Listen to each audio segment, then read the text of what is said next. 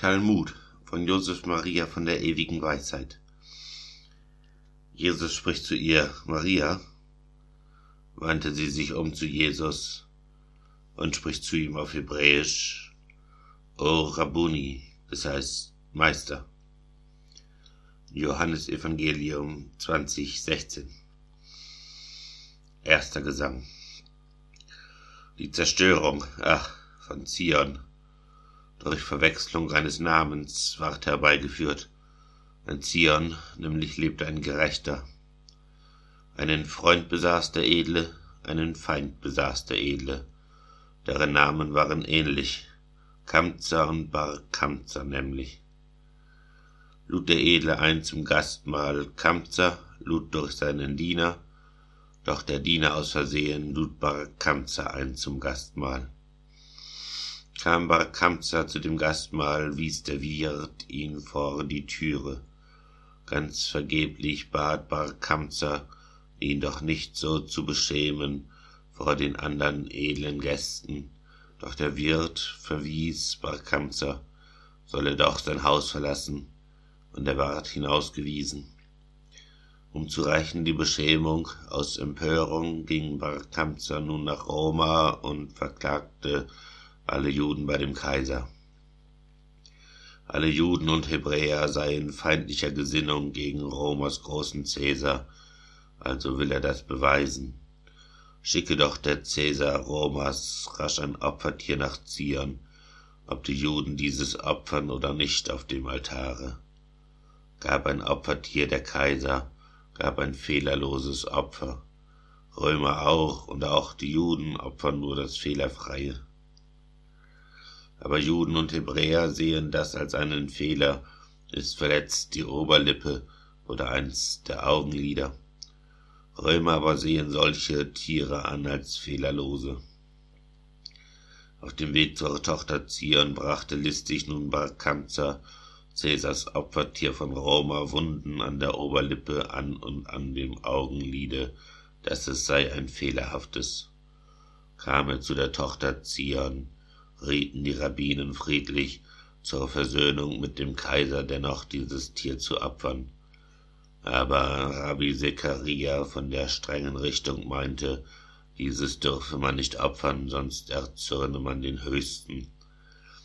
Also sprachen die Rabbinen: Töten also wir Bar Kamzer, dass er nicht dem Cäsar Romas von der Weigerung berichte. Aber Rabbi Zekaria sagte: Tötet nicht Bar Kamzer, denn auf fehlerhaftes Opfern steht doch nicht die Todesstrafe. Abgewiesen ward das Opfer. Cäsar aber sandte Neron, seinen Feldherrn, mit dem Heere zu dem Tor der Tochter Zion.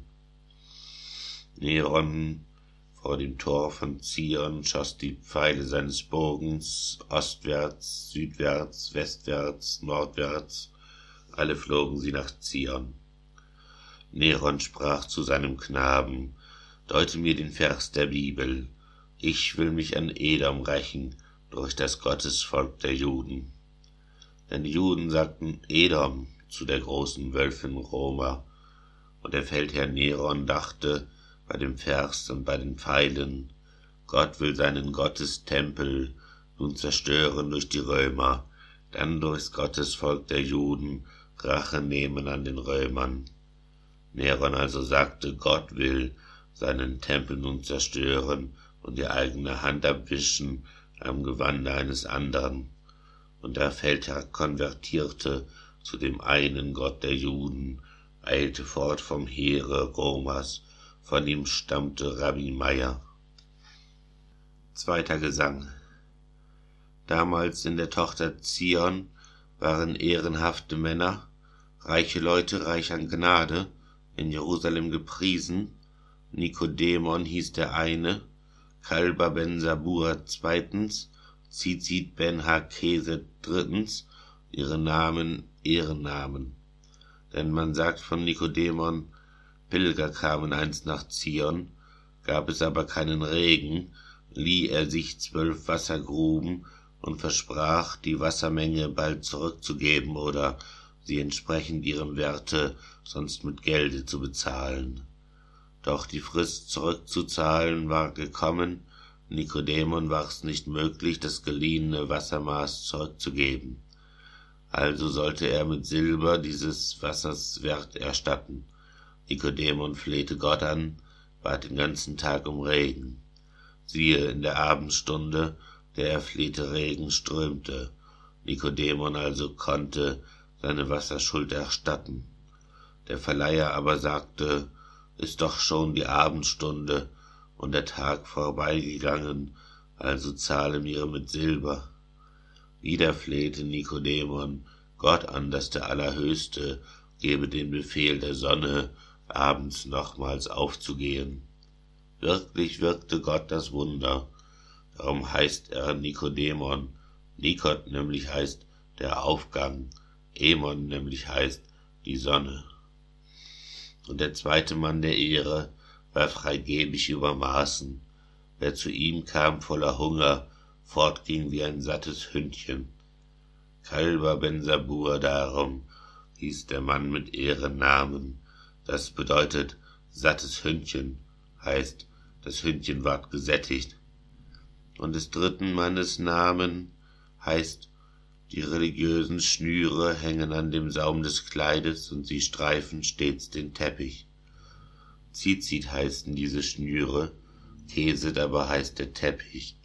Immer ging er auf dem Teppich, denn er lebte reich im Luxus. Andere Weise aber sagen, dieses Mannes wahrer Name sei Ben-Zizit, denn er trug die religiösen Schnüre immer, aber Keset sei ein Titel. Keset auch bedeutet Sessel, denn es stand des Mannes Sessel bei der Römerfürsten Sesseln. Dritter Gesang. Martha war des Böthos Tochter, reichste Frau der Tochter Zion. In der Zeit der Not des Hungers schickte sie zum Markt den Diener. Kaufe mir vom feinsten Mehle. Kam der Diener aber wieder. Feinstes Mehl ist aber alle, grobes Mehl ist noch zu haben. Kaufe mir vom groben Mehle. Kam der Diener aber wieder. Grobes Mehl ist aber alle, Gerstenmehl ist noch zu haben. Kaufe mir vom Gerstenmehle. Kam der Diener aber wieder. Gerstenmehl ist aber alle, ausverkauft das Mehl von Gerste. Martha so verwöhnt, verzärtelt, sie ging nie sonst auf der Straße, zog sich an nun ihre Schuhe, selbst die Nahrung sich zu suchen. Auf der Straße aber Martha trat in einen Haufen Unrat, und sie starb an diesem Unrat. So erfüllte Gottes Wort sich. Wenn das Gottesvolk der Juden nicht beachtet Gottes Weisung, wird es sein gleich einem Weib verwöhnt, verzärtelt, das in Üppigkeit gelebt hat, setzte nicht die sanften Sohlen ihrer Füße auf die Erde vor Verzärtelung und Luxus. Andere Weise aber sagen, dass bei ihrer Nahrungssuche Martha Böthos fand die Feige des berühmten Rabbi Zadok, aß die Feige von der Straße, weil sie solchen Hunger hatte, aber starb an dieser Feige des berühmten Rabbi Zadok. Rabbi Zadok hat gefastet, 40 Jahre lang gefastet, dass der Tempel Salomones nicht zerstört wird von den Römern. Rabbi Zadok ward so mager und durchsichtig, jeder Bissen, den er speiste, war zu sehen in dem transparenten Körper. Wenn er aber nach dem Fasttag leiblich sich erquicken wollte, nahm er abends eine Feige in den Mund, den Saft zu saugen. War gesaugt der Saft der Feige, spie er aus die alte Feige. Solche Feige Rabbi Zadoks Martha aß und ist gestorben. Aber kurz vor ihrem Tode warf sie all ihr Gold und Silber auf die Straße, da sie ausrief, was nützt mir noch Gold und Silber? So erfüllte Gottes Wort sich, und sie werden all ihre Silber in den Kot der Gossen werfen und ihr Gold als Dreck erachten. Vierter Gesang. Hauptmann der Baryonenräuber war Sikara, Räuberhauptmann, Schwestersohn des weisen Rabbi Jochanan ben Zakkai. rief der Rabbi seinen Neffen heimlich, sprach zu seinem Neffen: »Ach, wie lang wollt ihr's noch treiben, dass die Stadt am Hunger naget?« Sprach der Neffe, sprach Sikara: »Was denn soll ich tun, mein Onkel? Sag ich etwas zu den Räubern, werden mich die Räuber töten.« Sprach der Onkel, sprach der Rabbi: »Bring du mich aus diesem Hause, denn wenn ich erst bin in Freiheit, kann ich etwas tun für Zion.« Sprach der Neffe: »Räuberhauptmann, stell dich krank, leg dich aufs Lager, lege auf dein Lager etwas Faules, dass man dich für tot hält.« Also tat der weise Rabbi, traten an sein Sterbelager Rabbi Eliezer unten, Rabbi Jehoschua oben. Trugen sie des Rabbi Leichnam an die Pforte seines Hauses, wollten die Barionenräuber ihn mit einem Dolch durchbohren. Sprach der Schwestersohn, der Hauptmann: »Nicht so, meine Brüder Räuber, sonst wird man in Roma sagen, Juden töten ihre Lehrer.« Wollten die Barionenräuber schlagen den verschiedenen Rabbi, seinen schweren Leichnam schlagen mit den Fäusten und den Füßen. Sprach der Schwestersohn, der Hauptmann: »Nicht so, meine Brüder Räuber, sonst wird man in Roma sagen, Juden schlagen ihre Lehrer.« Also kam der weise Rabbi wohlbehalten in die Freiheit. Zu Vespasianus sprach er: »Heil, o König, heil, o König!« Sprach Vespasianus aber: »Du verdienst den Tod gleich zweimal, denn du nennst mich einen König, doch ich bin ja gar kein König. Und zum anderen musst du sterben, denn wenn ich ein König wäre, warum kommst du dann erst heute in mein Königtum von Roma?« Also sprach der weise Rabbi: »König bist du, wärst du nämlich nicht ein König, könntest niemals du Jerusalem erobern. Denn es steht geschrieben also, Libanon wird durch den Adir fallen. Adir, das heißt König, denn es steht geschrieben also, einst aus Bethlehem in Juda soll der Adir kommen, wahrlich, kommen wird der wahre Herrscher, einst aus Bethlehem in Juda. Libanon, das ist der Tempel, denn es steht geschrieben also, es mich sehen doch die gute Landschaft jenseits von dem Jordan und das Libanongebirge. Dieses Libanongebirge ist das Heiligtum, der Tempel ist das Haus des Allerhöchsten. Aber da du so gesprochen, wenn ich aber König wäre, was bist du erst jetzt gekommen in mein Königtum von Roma? So, Vespasianus, sag ich, die Barionenräuber haben mich gehindert, diese Räuber, die gefangen mich gehalten.« So Vespasianus sagte: »Zünde an die Stadt, befreie dich von den Barionenräubern durch die Reinigung des Feuers. Schau dir an, ein Fass voll Honig, windet sich darum ein Drache, musst du dieses Fass zerbrechen, um's vom Drachen zu befreien.« Stille schwieg der weise Rabbi, seine Weisheit war am Ende.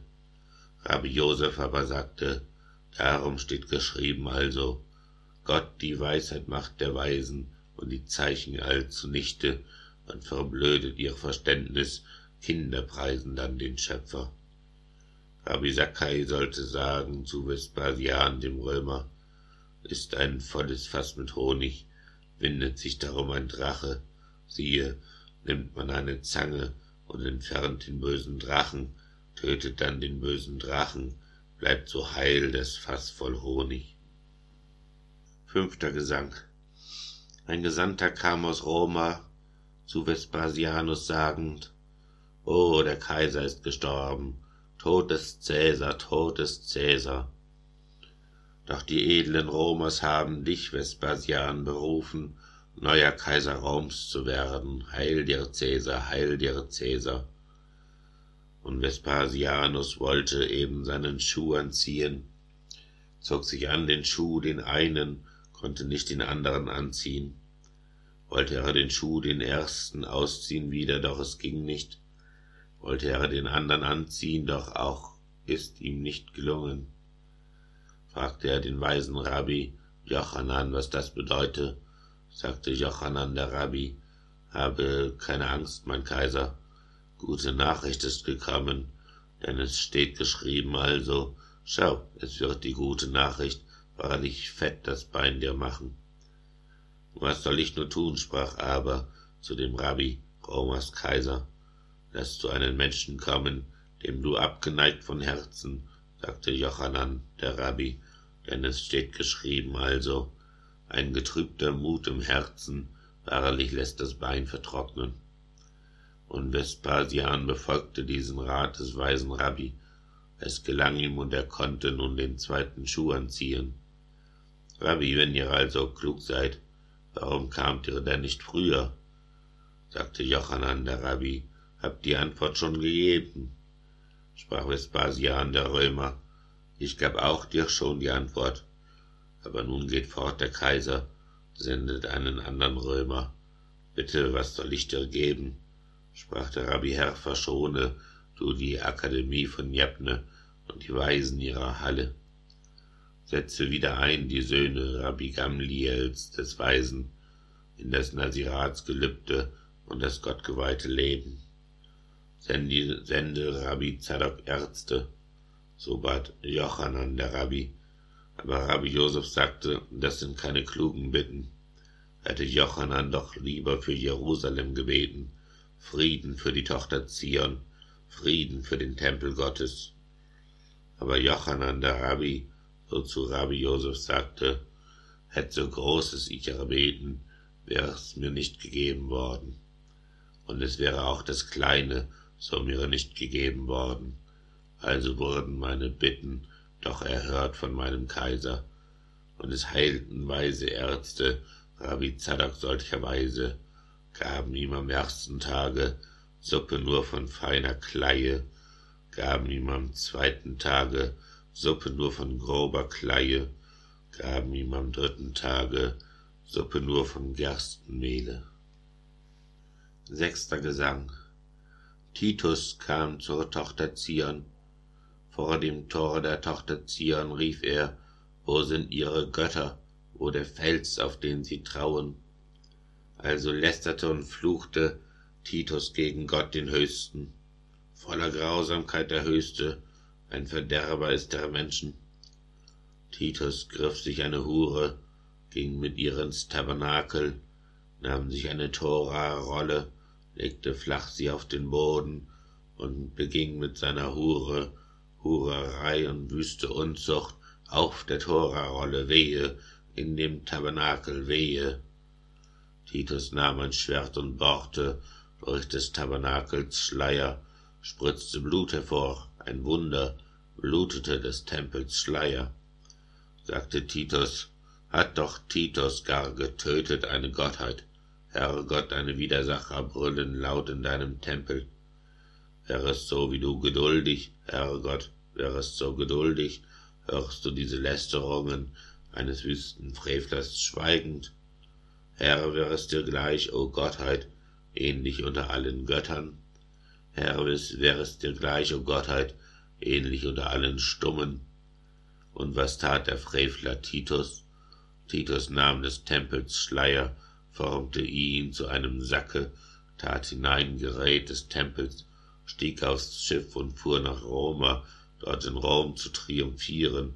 Ich sah Menschen gottlos frevelnd, sich vom Heiligtum entfernend, und vergessen wurden diese in der Stadt, die Frevler gottlos, die zusammenrafften alles, diese triumphierten gottlos.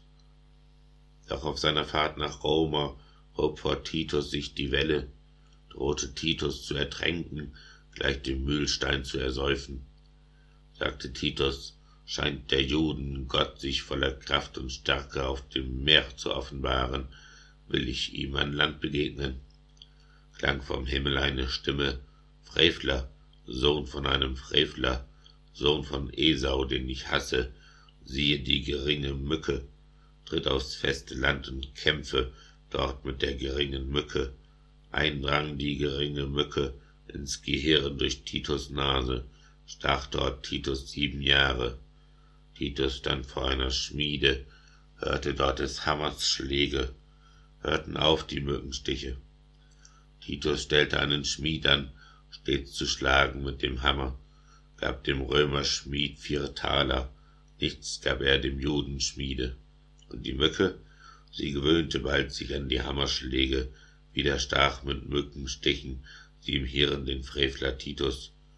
Als gestorben war der Frevler, schnitt man auf des Frevlers Schädel, fand in Titus Hirn die Mücke, sie war groß wie eine Taube. Sagte Abaji, wir wissen von der Taube des Gerichtes, ganz aus Kupfer ist ihr Schnabel, ganz aus Eisen ihre Zähne. 7. Gesang. Noch vor seinem Tode Titus setzte fest, dass seine Leiche man verbrennen solle und die Asche in die Meere streuen. In die 7 Meere streuen sollte man des Leichnams Asche, dass der Zorn des Judengottes ihn nicht zu Gerichte fordere. Onkelos Barkalonikos war der Schwestersohn des Titus. Dieser wollte konvertieren zum Gesetz des Judentumes. Er beschwor den Geist des Titus vorher aber von den Toten. Wer ist angesehen im Jenseits? Israel, Geliebter Gottes, sagte Titus. Sprach der Neffe, soll ich also konvertieren? Titus sagte, die Gesetze sind zu zahlreich bei den Juden, und man kann sie nicht befolgen. Schwestersohn, bedrängen sie lieber, werde Oberhaupt der Juden, ihre Widersacher steigen. Sprach der Schwestersohn der Neffe, wie wird denn gerichtet droben?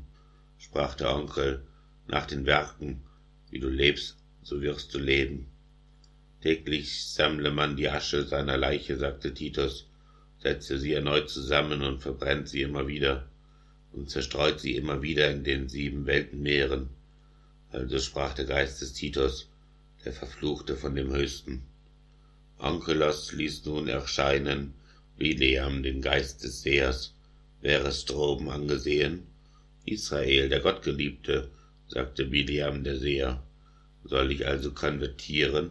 Fragte Onkelos den Seher, und der Geist des Sehers sagte, suche nicht den Frieden Zions, suche nicht das Beste Zions, suche du dein ganzes Leben, nicht das Heil der Tochter Zion, sagte Bileam.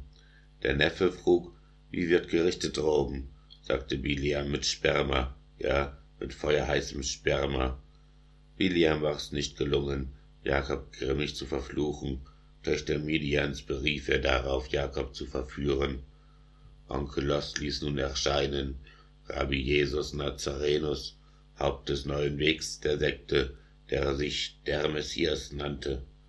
Wer ist angesehen im Jenseits? Fragte Onkelos der Römer. Israel, der Gottgeliebte, sagte Jesus Nazarenus. Soll ich also konvertieren? Fragte Onkelos der Römer. Jesus Nazarenus sagte, such das Heil der Tochter Zion, für Jerusalem den Frieden. Wer die Tochter Zion angreift, angreift Gottes Stern des Auges, den Augapfel meines Vaters.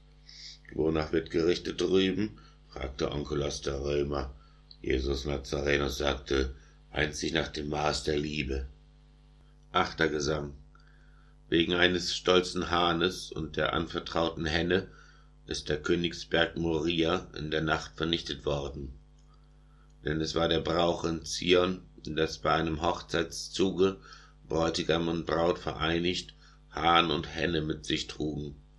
Dieses, um so anzudeuten, fruchtbar sollt ihr sein, euch mehren, wie der Hahn tut mit der Henne, und bekommen viele Küken. Aber einem Hochzeitszuge sind begegnet Roms Soldaten, diese nahmen weg die Henne und den Hahn, den Hochzeitsleuten.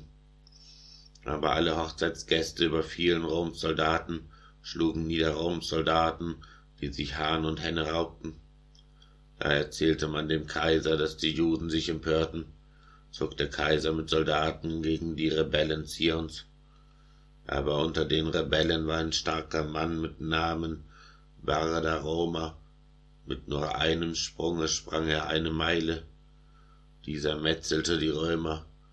Da hat der Kaiser seine Krone auf die Mutter Erde betend, Jovis, Herr des ganzen Weltalls, wenn es dir gefällt, o Vater aller Götter, aller Menschen, gib mein Reich nicht in die Hände eines einzigen Rebellen. war der Raumeist gestrauchelt durch die Sünde seiner Zunge. Herrgott, du hast uns verstoßen, siehst nicht aus mit unserem Heere. Damit sprach dieselben Worte, aber trauernd, nur als Frage. Herrgott, hast du uns verstoßen, siehst nicht aus mit unserem Heere? Sprach der Kaiser, da ein Wunder sich ereignet, will ich lassen, in der Tochter Zion walten Ruh und Frieden diese Tage. Voller Freude alle Juden trafen sich zu einer Feier, nachts zu einem Festgelage, tranken reichlich Wein von Kana, aßen Brot und Fleisch von Lämmern, spielten mit den Saitenspielen, schlugen Zimbeln, schlugen Pauken, und die jungen Mädchen tanzten. Und es brannten Freudenfeuer, in der Nacht so hell erleuchtend, dass man Siegelringe sehen konnte noch in weiter Ferne. Und 300.000 Krieger zogen zu dem Königsberge, mordeten zur linken Seite 7 Tage, 7 Nächte, während man zur rechten Seite feierte ein Festgelage, Fleisch aß, Wein trank, Mädchen tanzten, 7 Tage, 7 Nächte. 9. Gesang. Rab Manjome bar Shalkiya, Rab Shilkiya bar Tobiya und Rabbi Hunashia saßen einst beim Wein zusammen.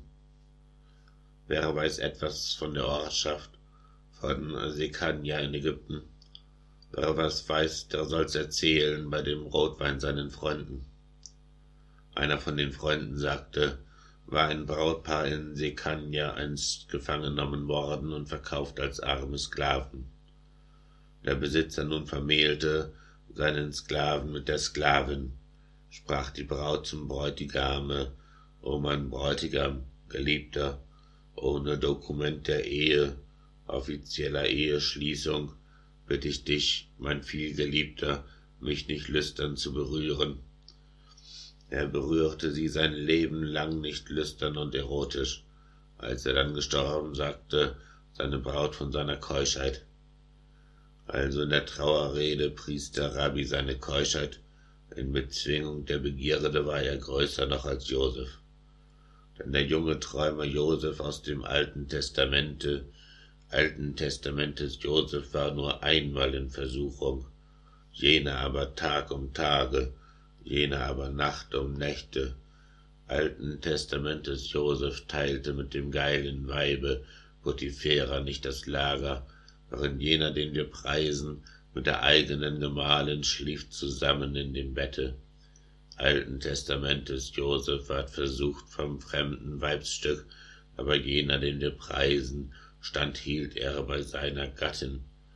Und ein anderer Rabbi sagte, in Sekania einst geschah es, alles Essen wurde teuer, allzu teuer auf dem Markte. Als man suchte nach dem Grunde, fand als Grund man diese Sünde, dass ein Sohn mit seinem Vater einmal am Versöhnungstage sich vergangen haben, beide voller Lust an einer Jungfrau, die verlobt war einem Manne, sie erkannten sie am Festtag. Also brachte man die beiden, brachte Sohn und Vater beide vor Gericht, sie wurden beide dann nach dem Gesetz gesteinigt. Drauf erreichten auf dem Markte wiederum die Preise ihren früheren Stand, man konnte essen und das Essen auch bezahlen. Und der dritte Rabbi sagte, es geschah einst in Sekania, wollte ein Mann sich scheiden lassen, doch die Scheidung ist verboten. Rabbi Jesus Nazarenus sagte, Scheidung ist verboten, außer in dem Fall der Unzuchtsklausel. Lud der Gatte also Gäste ein und machte sie betrunken, legte sie aufs Bett und legte Eiweiß zwischen seine Gäste. Also sollten alle denken, dass die Ehefrau des Hauses lüstern Hurerei getrieben mit den Gästen ihres Gatten. Rief herbei der Gatte Zeugen zu bezeugen im Gerichte. War ein weiser Greis der Richter, war sein Name Babbenbuter. Sprach der Richter Babbenbuter, also lehrten mich die Weisen, es gerinnt durch Feuer Eiweiß, Sperma weicht zurück vorm Feuer. Untersuchte nun der Richter diese Sache, fand die Unschuld der Gemahlin, ward der Gatte zu der Geißelung verurteilt. Aber die zu Rabbi Josef also sprach, wenn in Sekania die Bewohner edel waren, warum war zerstört die Ortschaft? Darauf sagte Rabbi Josef, weil sie über die Zerstörung von Jerusalem nicht weinten, nicht geklagt um Tochter Zion. Freut euch mit der Tochter Zion, freut euch über Tochter Zion, alle, die ihr über Tochter Zion traurig seid gewesen. Freut euch an der Tochter Zion, denn nun dürft ihr saugen, Kinder, an den Brüsten ihres Trostes, wie an Gottes Mutterbrüsten. 10. Gesang. Rabbi Shija Abin sagte, in des Rabbi Jehoschua Namen, sprach ein alter Weiser aus Jerusalem die Worte: Babels Fürst Nebukadnezar sandte einst Nebuzaradan, seinen Feldherren, gegen Zion, Krieg zu führen gegen Zion. Und Nebuzaradan nannte man mit einem zweiten Namen Rab Tebachim, das bedeutet, dieser große Menschenschlechter.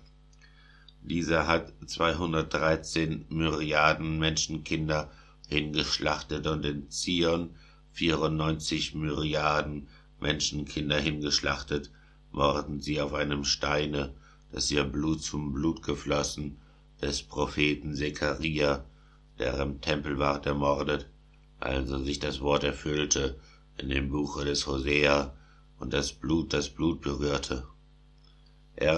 Nebuzaradan merkte, wie das Blut des Sekaria kochend aufstieg, und er fragte, was hat das nun zu bedeuten? Er erhielt zur Antwort dieses ist das Blut der Opfer, die geschlachtet wurden, Blut, das hier vergossen wurde. Und Nebuzaradan schaute und verglich das Blut des Sehers mit dem Opferblut der Opfer, und er sah, es war nicht ähnlich. Darauf sprach er zu den Leuten: Sagt ihr nichts mehr als die Wahrheit. Ist es gut, doch sprecht die Lügen, will ich euch das Fleisch abziehen. Was denn sollen wir dir sagen, sagten jene. Ein Prophet war unter uns, der uns mit Gottes Worten zurechtgewiesen. Doch wir haben den Propheten angefallen und getötet.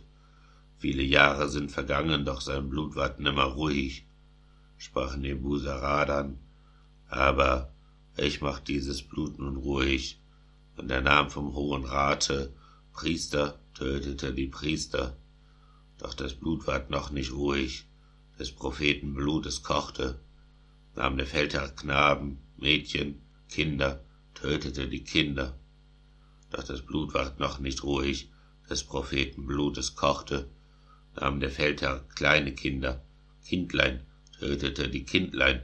Doch das Blut ward noch nicht ruhig, des Propheten Blut, es kochte. O Sekaria, Prophete, rief er, soll ich alle schlachten?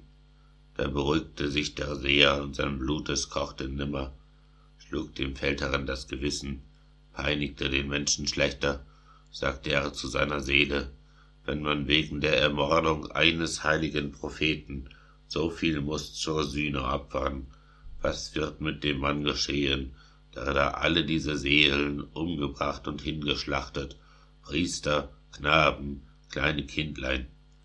Und er lief davon und sandte rasch sein Testament nach Hause, trat zum Judentume über, konvertierte zum Messias. 11. Gesang. Jakobs Stimme, diese Stimme, Esaus Hände, diese Hände. Jakobs Stimme ist der Kaiser Hadrian des Romers Caesar. Alexandrien in Ägypten schaute Hadrian den Kaiser, wie der Kaiser 60 Myriaden Menschen mordet. 60, also doppelt so viel als die 60 Seelen Juden, die dereinst verlassen das Ägyptenland Misraim. Jakobs Stimme ist der Kaiser Hadrian des Romers Caesar, der in Bethurer Stadt 400 Myriaden Menschen mordet.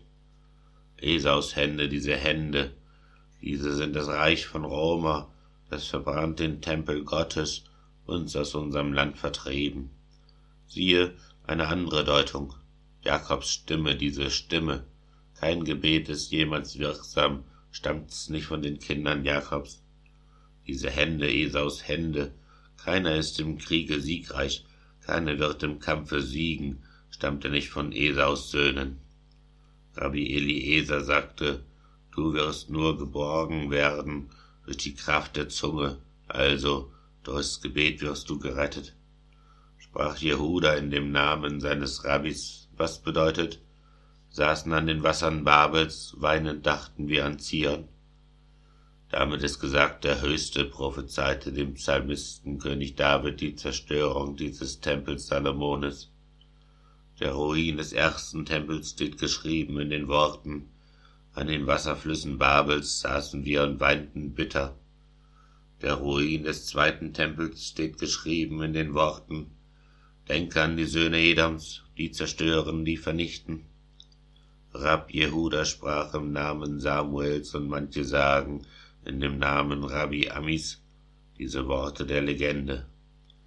Einst 400 junge Knaben und 400 junge Mädchen sind gefangen genommen worden und bestimmt zu einer Schändung. Als die Kinder aber merkten, was die bösen Frevler planten, sprachen sie, wenn wir uns alle stürzen in die Meereswogen, kommen wir dann in den Himmel, in das Leben in dem Jenseits? Sprach der Klügste unter ihnen, sprach der Herr doch diese Worte. Holen will ich euch aus Baschan, holen aus der Meerestiefe. Baschan, das heißt Löwenzähne, Rettung aus dem Löwenrachen. Rettung aus der Meerestiefe, Gott verheißt den Menschen, welche sich in Meerestiefen stürzen, rufen an den Namen Gottes. Als die Mädchen dieses hörten, sind sie in das Meer gesprungen. Daraufhin die Knaben sprachen, wenn sogar die Mädchen springen, dann erst recht die Knaben springen.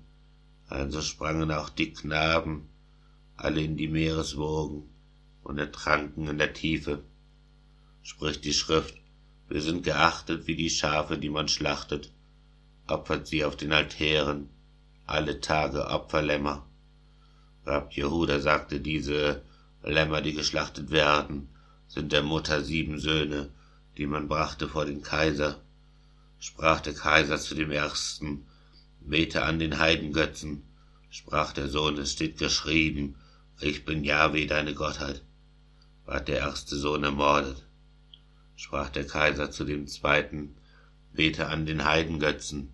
Sprach der zweite Sohn zum Kaiser, aber also steht geschrieben, du sollst keine anderen Götter oder Göttinnen anbeten, neben Jahwe, deiner Gottheit. Ward der zweite Sohn ermordet. Sprach der Kaiser zu dem Dritten, bete an den Heidengötzen.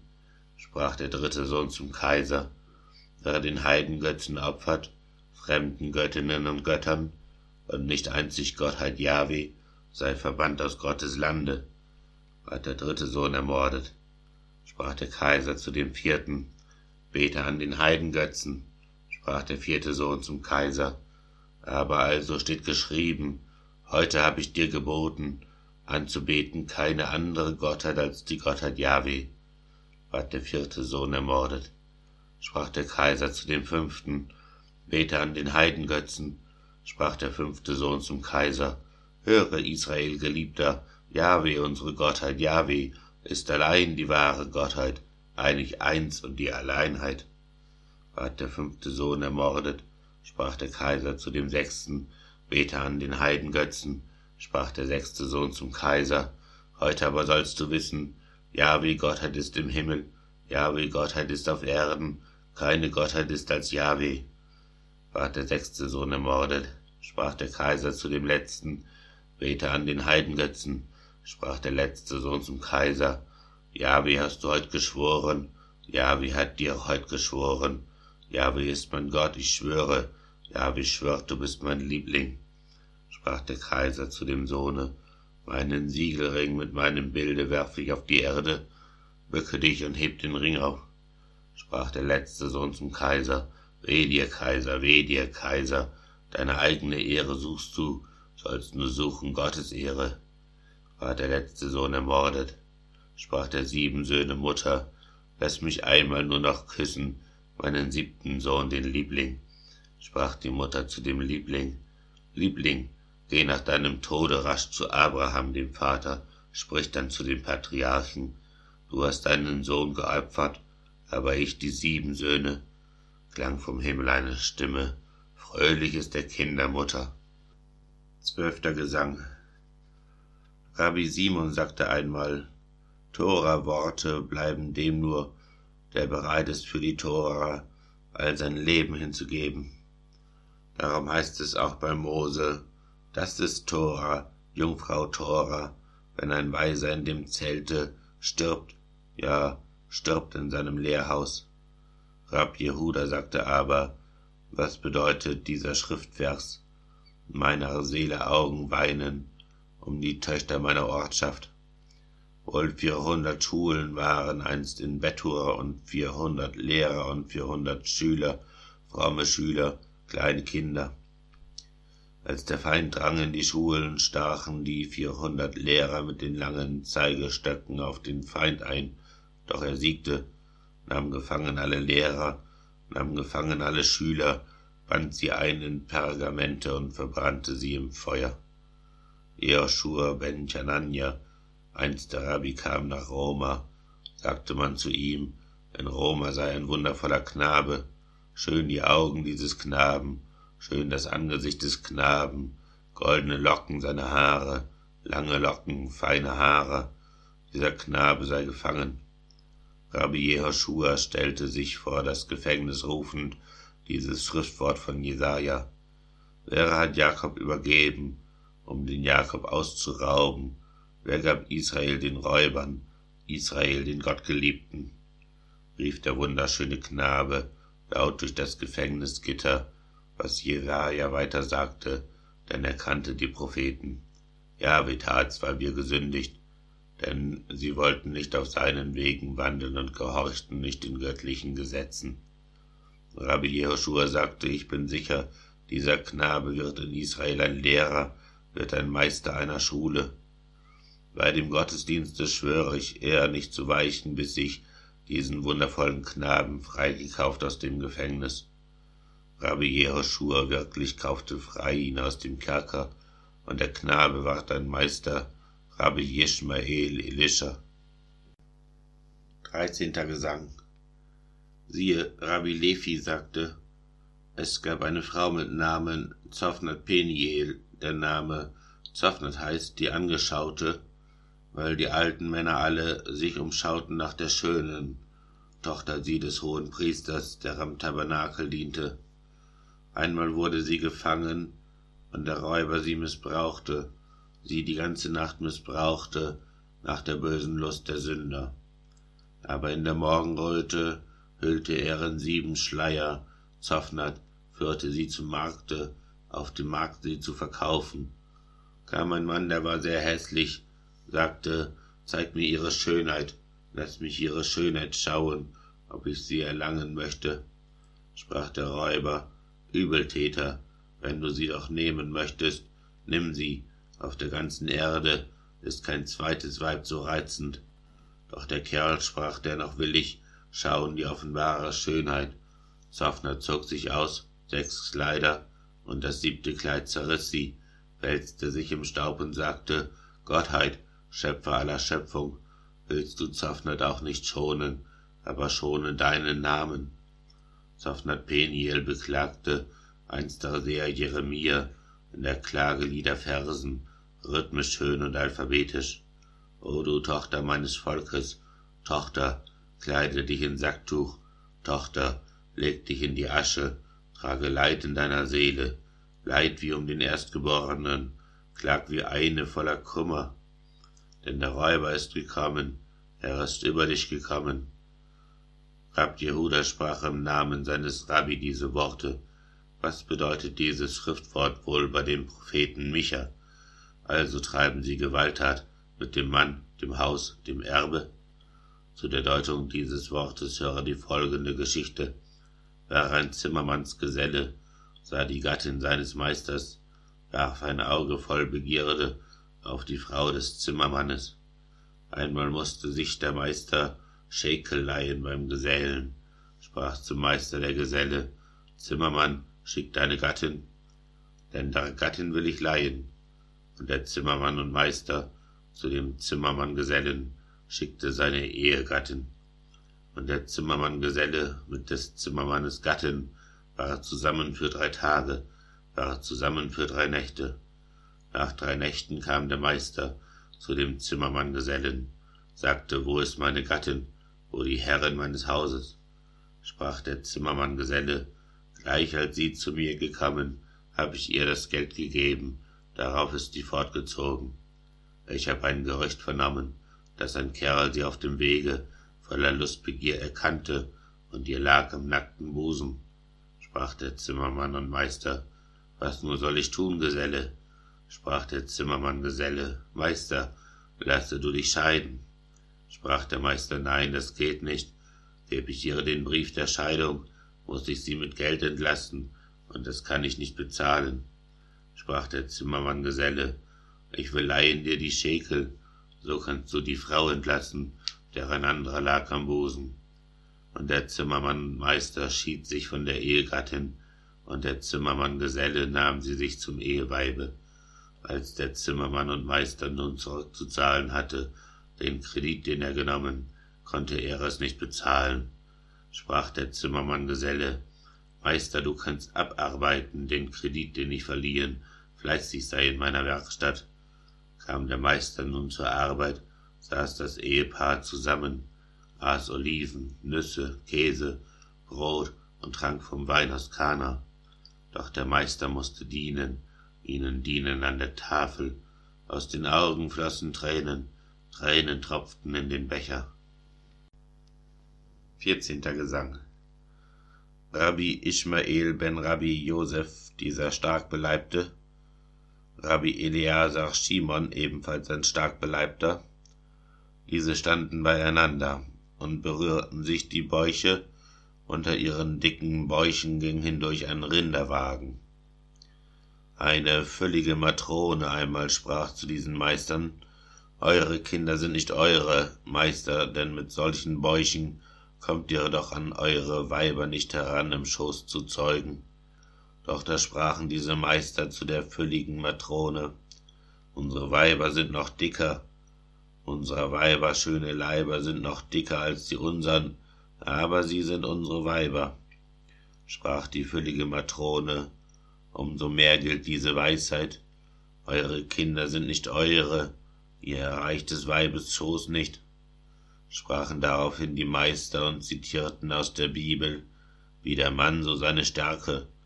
Und dann sprachen diese Meister, Liebe, sie verdrängt den Körper. Warum gaben denn die Meister Antwort der Matrone? Siehe, steht geschrieben in den Sprüchen, gib den Närren keine Antwort, nach der Weise ihrer Torheit, sonst erlangen deine Kinder schlechten Ruf und üblen Nachruhm. 15. Gesang. Rabbi Jochanan behauptet, ja, es war das Glied des Rabbi Ishmael so groß und prächtig wie ein Schlauch, der fast 9 Liter. Rabbi Papa aber sagte, ja, es war das Glied des Rabbi Jochanan so groß und prächtig wie ein Schlauch, der fast 5 Liter. Manche Rabbis aber sagten, ja, es war das Glied des Rabbi Jochanan so groß und prächtig wie ein Schlauch, der fast 3 Liter. Rabbi Jochanan behauptet, ich bin einer von den Schönsten in der Tochter Zion-Toren, ich bin einer von den Schönsten. Wer die Schönheit schauen möchte, Rabbi Jochanans, der nehme einen neuen Silberbecher, eben erst poliert und glänzend, fülle diesen Silberbecher mit Granatfruchtsamen roten, kränze ihn mit roten Rosen, hebe ihn dann in die Sonne. Dann erhält man solch ein Glänzen, das ein Abglanz ist des Glanzes, der vom Angesicht des Rabbi Jochanan als Lichtglanz ausstrahlt. Aber das ist nicht die Wahrheit, denn mein Meister hat gesprochen, also schön ist Rab Kakama wie der schöne Rab Abahu. Rab Abahus Schönheit ähnlich ist der Schönheit Vater Jakobs, unseres Vaters Jakobs Schönheit, schön ist wie die Schönheit Adams. Rabbi Jochanan wird aber nicht erwähnt von meinem Meister.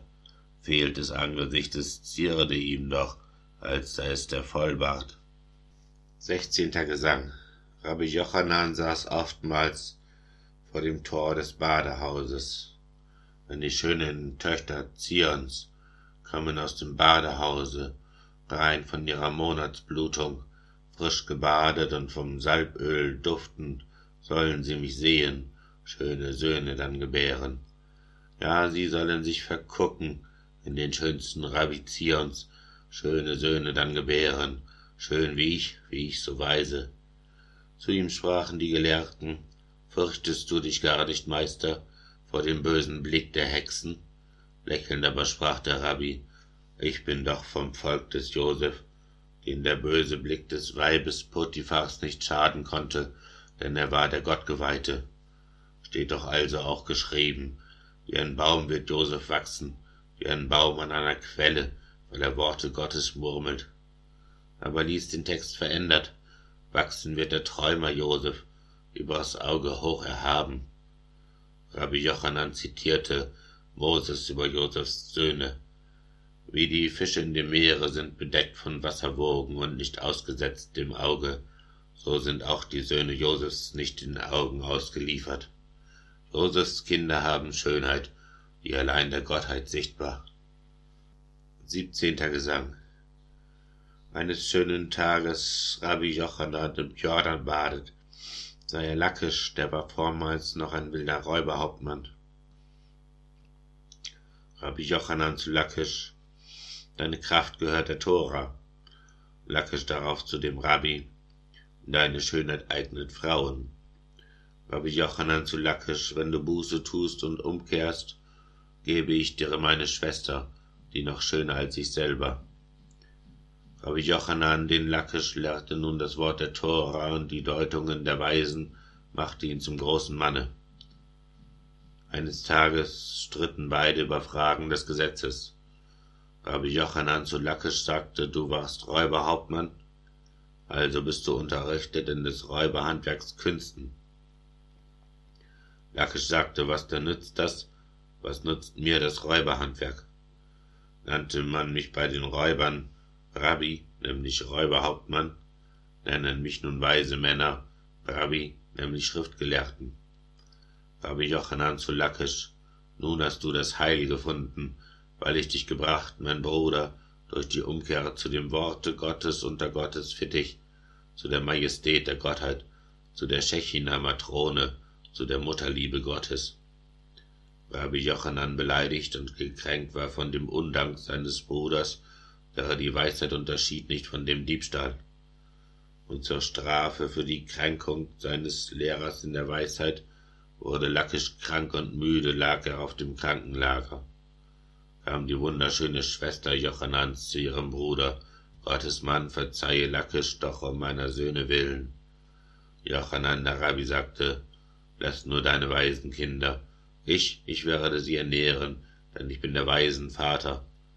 Also sprach die schöne Schwester, Gottes Mann, verzeihe Lakisch, wenn nicht um der Söhne willen, aber doch um deinetwillen.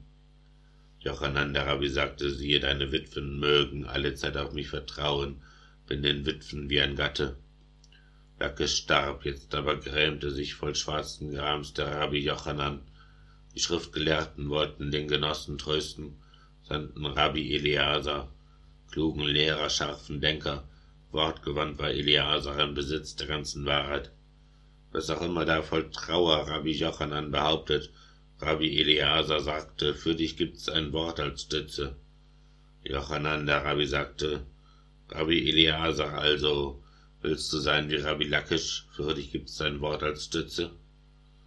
Wenn ich aber Rabbi Lakisch sagte nur ein Wort der Weisheit, hatte 24 Fragen voller Klugheit Rabbi Lakisch. Auf die 24 Fragen gab mit 24 Sätzen nicht die Antwort meiner Weisheit, so vermehrten wir die Lehre. Jochanan der Rabbi klagte, ach, mein lieber Freund und Bruder, tot der Rabbi, wehe mir, ich leb noch immer.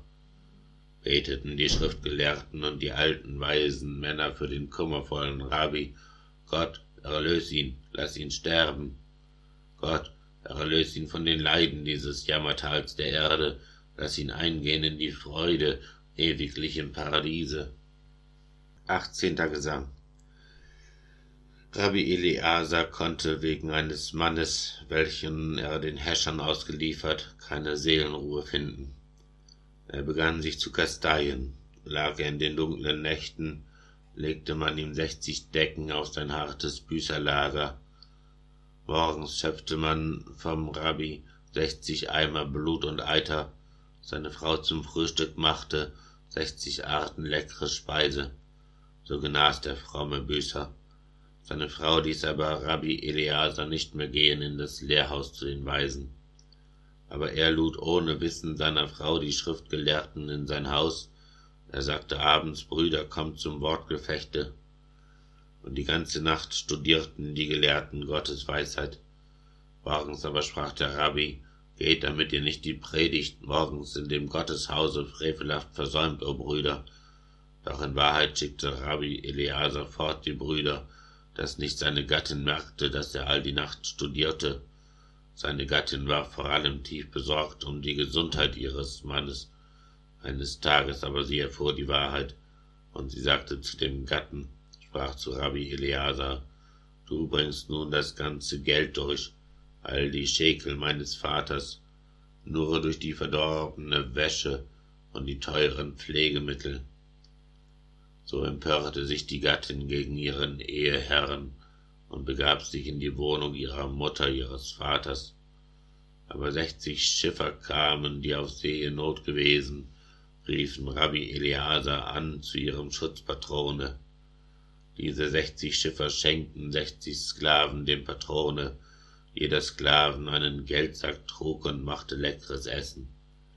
Eines Tages aber Rabbi Eleazars Ehegattin sandte ihrer beiden Töchter, nach dem Väterchen zu schauen. Sprach der Rabbi zu der Tochter dieses Sprichwort aus den Sprüchen: Der Besitz der meinen größer ist als der Besitz der ihren. Dann zitierte er die Sprüche: Sie ist wie das Schiff des Kaufmanns, die nahrhaft leckere Speise zu ihm bringt aus weiter Ferne. Dachte nun der Tochter Einfalt, sie, es sei die Ehegattin, aber Rabbi Eleazar meinte nur die Weisheit Gottes. Rabbi Eleazar speiste, trank von einem guten Weine, ward gesund und ging ins Lehrhaus zu den Freunden, zu den Brüdern. Und da brachten ihm die Brüder 60 Arten roten Blutes. Ist es Blut der Frauenblutung oder ist es Blut, das rein ist? Rabbi Eleazar sagte: Das ist alles Blut, das rein ist. Sprachen aber die Gelehrten: Aber ist da gar kein Zweifel? Sagte Rabbi Eleazar: Ist es nicht so, wie ich sage, sollen alle eure Weiber euch gebären kleine Mädchen. Aber wenn ich sprach die Wahrheit, sollen sie gebären Knaben. Eure Weiber euch gebären Knaben, weise wie der Vater. Wahrlich also auch geschah es. Alle Weiber aller Rabbis ihren Gatten nur gebaren, Knaben ihren stolzen Vätern. Dann starb Rabbi Eleazar, aber bald nach seinem Tode warb Jehuda um die Witwe, Rabbi Patriarch Jehuda. Doch da sprach die Witwe also: Sollte ein Gefäß der Ehre, das für Heiliges benutzt ward, nun profanem Nutzen dienen? An der Stelle, wo der Hausherr aufgehängt hat seine Waffen, sollte nun ein Hund und Sauhirt hängen auf den Wassereimer? Rabbi Patriarch Jehuda aber sagte zu der Witwe: War er reicher auch an Weisheit, reicher auch an der Erkenntnis, aber war er denn auch reicher an der Liebe guten Werken? War er reich an guten Taten, der Gerechte voll Erbarmen? So erwiderte die Witwe: Ob er reicher war an Weisheit und Erkenntnis seiner Gottheit, kann ich armes Weib nicht wissen. Wahrlich, aber er war reicher an der Liebe guten Werken, denn er nahm für Gott freiwillig auf sich Sühneopfer leiden. 19. Gesang. Warum gab der gute Rabbi sich so viele Not und Mühe mit den Kindern fremder Leute? Rabbi Jehuda nämlich sagte in dem Namen seines Rabbi, und es sagte Rabbi Abba auch im Namen seines Rabbi Jochanan, und manche sagen, Rabbi Samuel Nachmenti sprach dasselbe in dem Namen Rabbi Jonathans. Es sprachen allesamt die weisen Rabbis. Wer den Sprössling seines Nächsten unterweist im Gottesglauben, wird belohnt von Gott dem Höchsten, sitzen darf er in dem Himmel, an der himmlischen Versammlung teilzunehmen, wird gewürdigt, wer er die Söhne seiner Nächsten unterrichtet in der Bibel. Denn so sagte Jeremia: Darum spricht der Herr Gott also: Hältst du dich zu mir, so will ich ziehen dich zu mir, denn siehe, lehrt ein Mann den Sohn des Nächsten Gottes Wort, die Jungfrau Tora, hebt der Herr um seinetwillen ein Verhängnis auf, ein Unheil, ein Gericht, das schon beschlossen war, ein Strafgericht der Menschheit. Denn es heißt bei dem Propheten Jeremia weiter also, und wo du die Frommen lehrest, sich zu scheiden von den Frevlern, sollst du weiterhin mein Mund sein und mein Prediger der Weisheit. Aber nimm dir keine Gattin, aber zeuge keine Söhne, rede Edles, nicht Gemeines, so wirst weiter du mein Mund sein. Rabbi Schia mit dem Rabbi Chanin ist in Streit geraten, und da sagte Rabbi Schia, du willst also mit mir streiten? Wenn die kluge Jungfrau Tora würde in Israel vergessen, hätte ich sie durch meine Deutung wiederum dem Volk gegeben. Aber Rabbi Chanin sagte, du willst also mit mir streiten? Ich bewirkte, dass die Tora nicht vergessen wird in Zion. Weißt du aber, was ich tue? Schau, ich sehe Flachs und flechte Netze, mit den Netzen fange ich Hirsche, speis mit Fleisch die Weisen. Aus dem Fell der Hirsche mache ich Pergamente, und ich schreibe auf die Pergamente alle Mosebücher, jedes Jota. Und ich gehe auf den Marktplatz und ich gehe in die Schulen, unterrichte dort die Knaben in der Mosebücher Weisheit und erzähle allen Knaben die Legenden unserer Weisen und die Fabeln unserer Dichter und die Märchen unserer Mütter. Und ich sage zu den Knaben, bis ich wiederkomme, Kinder, lernt die 10 Gebote, Kinder, lernt auswendig Davids Psalmen. So bewirke ich, dass die Tora nicht vergessen wird in Zion. Darauf sprach der andere Rabbi, groß ist deine Weisheit, Rabbi, groß sind deine Werke, Rabbi. Als der Rabbi dies gesprochen, sagte Ishmael ben Josef, sind denn dieses Rabbi-Werke größer noch als deine eigenen? Sprach der Rabbi, ja, das sind sie. Größer auch als Josefs Werke? Nein, das gibt es nicht in Zion. 20. Gesang. Rabbi Sarah einmal sagte, gestern sah ich Rabbi Jose, sah den toten Rabbi Jose, und ich sprach zu Rabbi Jose, wäre es in dem Paradiese dir zu Seiten, Rabbi Jose? Sagte Rabbi Jose lächelnd, Rabbi Jochanan der Schöne. Sprach ich, wäre es denn zu Seiten Jochanans des schönen Rabbi? Sprach er, das ist Rabbi Janai. Sprach ich, wäre es denn zu Seiten Rabbi Janais? Sagte Rabbi Jose, Chanina der Rabbi. Sprach ich, wäre es denn zu Seiten Chaninas des weisen Rabbi? Sprach er, das ist Rabbi Schia. Sprach ich zu dem Rabbi Jose, aber Jochanan der Schöne, sitzt er nicht bei Rabbi Schia? Sagte Rabbi Jose, aber sollte einer an der Stelle, wo die Feuerstrahlen blitzen, sein, der eines Schmiedes Sohn war? Und ich schaute an den Rabbi, der verkehrte mit Elias, seine Augen hell am Morgen, doch versenkt von Glut am Abend. Was hat das nur zu bedeuten? Sprach er, ich habe den Propheten einst gebeten, mir die Rabbis in dem Paradies zu zeigen. Sagte zu mir so Elias, alles kannst du droben schauen, aber Rabbi Schias Thron nicht, dieser Thron ist ein besonderer. Denn der anderen Rabbis Throne zu der himmlischen Versammlung von den Himmlischen getragen werden, von den schönen Engeln. Aber Rabbi Schias Thronstuhl kommt von selber, geht von selber. Schau, da schaute ich den Thronstuhl, ward geblendet wie von Lichtglanz, und ich weilte an dem Grabe Rabbi Schias im Gebete, deine Weisheit will ich lernen, und da ward ich wieder sehend. 21. Gesang. So die weisen Männer lehrten. Warum ward der Mensch geschaffen einst am allerersten Freitag? An dem Freitag ward geschaffen Adam, das nicht Ketzer sagen, bei der Schöpfung Gottes hätten mitgeholfen ihm die Menschen so sich überheben. Wenn sich Menschen überheben, sagt zum Menschen Gott der Schöpfer, Mensch, geschaffen erst am Freitag, Mücken sind vor dir erschaffen. Und am Freitag ward erschaffen Adam, damit der Erschaffene gleich am Samstag Sabbatruhe feiern kann zu Gottes Ehre. Schau, ein Gleichnis, war ein König, baute den Palast als erstes, schmückt ihn aus und macht die Mahlzeit, dann erst lädt er ein die Gäste. Baute ja ihre Hausfrau Weisheit, hieb Frau Weisheit 7 Säulen, schlachtete ihr Vieh zur Speise, trug den Wein auf zum Berauschen, sandte aus die Dienerinnen, diese riefen von den Hügeln, alle, die da unverständig, kommen sollen sie zur Weisheit. baute ja ihr Haus, Frau Weisheit. Dies bedeutet Gottes Planung, denn nach Gottes Plan geschaffen ist das ganze Universum. Gib Frau Weisheit 7 Säulen, 7 Tage sind's der Schöpfung, 7 große Zeitabschnitte, ja der Kosmos ist geworden. Schlachtete ihr Vieh zur Speise, trug den Wein auf zur Berauschung, deckte ihren Tisch zur Mahlzeit, lud zur Kommunion der Weisheit. Dieses sind die Meere, Flüsse, sind die Lämmer und die Hühner, Malz und Hopfen und der Weinstock und das Brot der Mutter Erde. Schickte Frau Weisheit ihre Diener, sendet ihre Dienerinnen. Siehe, dieser Knecht ist Adam, siehe, diese Magd ist Eva. Kommt doch, die ihr unverständig, kommt herein zum Mahl der Weisheit. O du Tor, so sprach Frau Weisheit, eile rasch zur Herrin Weisheit. Wer ist dieser Tor? Betörte nicht die erste Frau den Menschen? Sprach die Frau, doch iss vom Apfel. Tor ist der vom Weib verführte. 22. Gesang.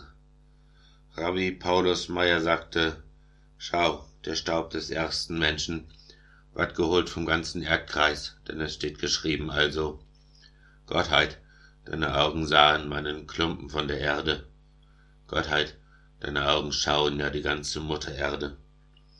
Raboschaja aber sagte, in dem Namen seines Rabbis, schau, der Rumpf des Körpers Adam ward herbeigebracht aus Babel. Aber Adams Schädel holte Gott der Herr aus Palästina und die anderen Glieder alle aus den anderen Ländern allen.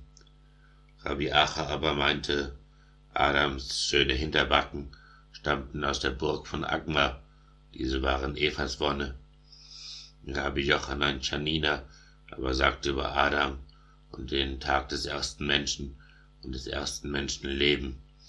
In der ersten Tagesstunde ward gesammelt all die Erde, die zu Adams Schöpfung nötig, von der großen Mutter Erde. In der zweiten Tagesstunde Adam ward geformt zum Klumpen. In der dritten Tagesstunde formte Gott die Glieder Adams.